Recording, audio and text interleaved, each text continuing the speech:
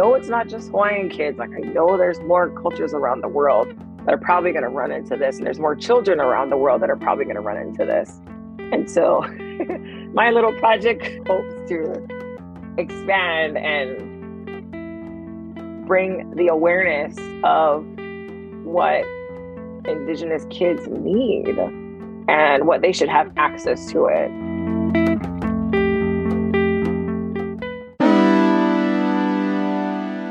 First Peoples Fund presents the Collective Spirit Podcast. The collective spirit moves each of us to stand up and make a difference, to pass on ancestral knowledge, and simply extend a hand of generosity. The Collective Spirit Podcast features Native artists and culture bearers who discuss the power of Indigenous art and culture. My name is Tara Ke'anuenue Gumapac, and my tribal affiliation is Kanaka Maoli, or Hawaiian, Native Hawaiian. I'm from Oahu. Currently, I live in He'eia on Oahu. I'm this multi-faceted artist. I have interest in jewelry making, so I hand engrave jewelry, to painting and drawing and sculpting, pottery. I don't know if it's that I get bored quickly or I just have this huge interest in doing so many things. I'm currently a teacher. I teach at a high school, and I incorporate my culture into all of the artwork that I teach. And it's not just the traditional forms of Hawaiian culture. It's also about their whole embodiment of meaning and purpose and intent in what you're doing, and not just creating to create. There's a deeper level of connection for them. And I think our Hawaiian stories and our mo'olelo definitely inspire my work, but also my community now inspires my work. And then I'm also realizing that there's a lot of stories now that is also going to need to be told in some form or another, because we're even a part of history.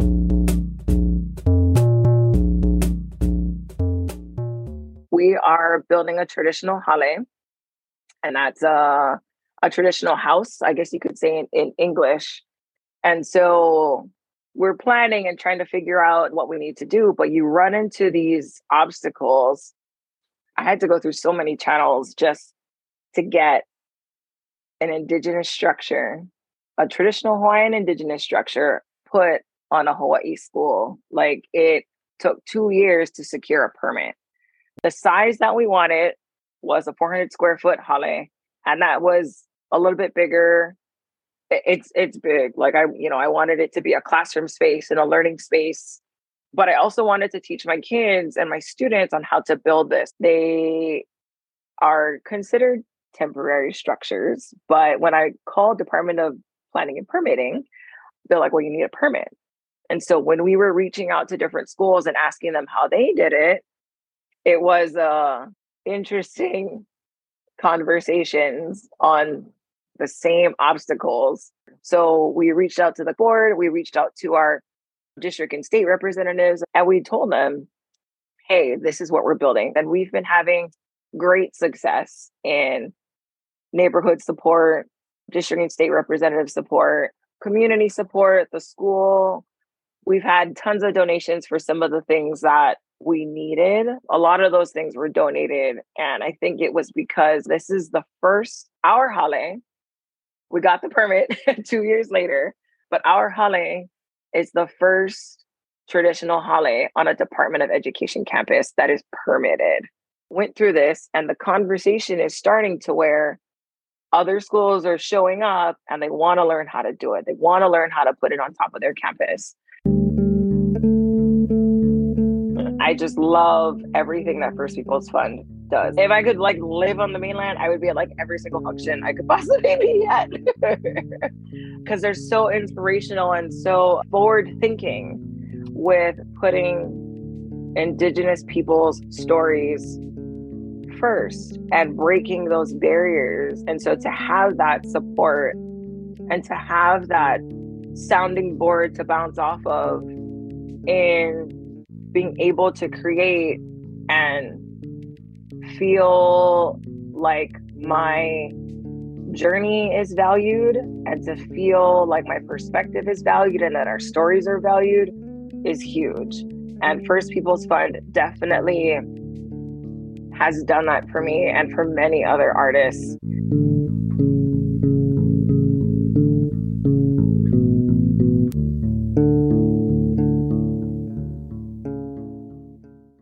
I have two beautiful children that are my inspiration for this project. And both of my children were born severely premature. They were born micropreemies, both born at 1 pound. My daughter was born at 23 weeks gestation. And so she fit in my hands. And my son was born at 22 weeks gestation. And I was like, come on, guys, this is not like a race. Like, can we not? But he was also at 1 pound. My daughter is 8 and my son is 3. And we had an amazing, NICU team, but we've also had a very out of the box journey as to having a micropreemie baby. So you have regular premature babies, and then you have micropreemie babies, which are the little tiny, tiny ones. And those were my children. And now they're huge. But in this journey, premature babies will have 2 surgeries. That's just guaranteed. They're going to have heart surgery and they're going to have eye surgery. The second surgery is eye surgery. Now, premature babies are given oxygen right away to survive. And because they're given oxygen right away, what happens is the blood vessels in the eyes grow rapidly. It's called retinopathy. And so premature babies have eye surgery done. But as the result of this, because they're premature babies and because of the surgery, premature babies will most likely wear glasses or have very poor eyesight or be blind. So my daughter, and a lot of this project was based off of our experience with my daughter because she's older. And she is considered legally blind. But as she was growing up, we wanted her to learn her language. But as she was getting into reading and her literacy, she couldn't see it. And which was expected because she was blind. But I realized that when I was looking for text for her, at the same time, it was suggested to us that she learn Braille because she was visually impaired. And so in having her learn our Olelo Hawaii, our native language, I realized that there was no Olelo Hawaii books in Braille.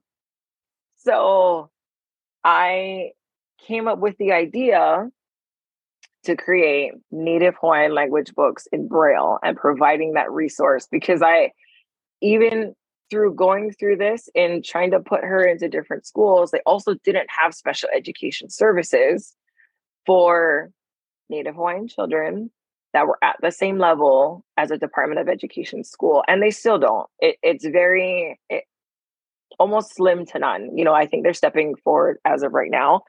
But I couldn't understand as to why these resources weren't provided for Native Hawaiian students, for Native Hawaiian children. And so I was like, well, if I can't find it, then I'm just going to have to do it myself. So we're going to write stories about growing up in Hawaii. And it's called The Adventures of Ava and Duke. And it's just these 2 kids who are visually impaired, who are Native Hawaiian, and who are navigating their spaces and just experiencing everyday life in Hawaii. We wanted to hit not just Braille, but we also wanted to hit all of the senses as well. So we thought of like little scratch and sniff stickers. If Ava or Duke were like walking through and they smell mango, what does mango smell like? Or you could have a textured book as to where they could feel possibly what this shape is. We're just putting all these pieces and components together and creating these books. And with my friends and with my experiences with people that I know, I'm like, oh, we're going to visit all over the world. I have Maori friends. We're going to go visit Aotearoa. I have Lakota friends. We're going to go visit our Lakota friends. And so my little project hopes to expand and bring the awareness of what Indigenous kids need. And my goal as a teacher is to help you express yourself as an artist on a national scale with First Peoples Fund and an international scale with other cultures around the world. Is a lot of people don't know about Hawaii, and a lot of people don't know what we're about, and we're taking steps forward into doing that. So my legacy is being that bridge. Then that's what I'm going to be.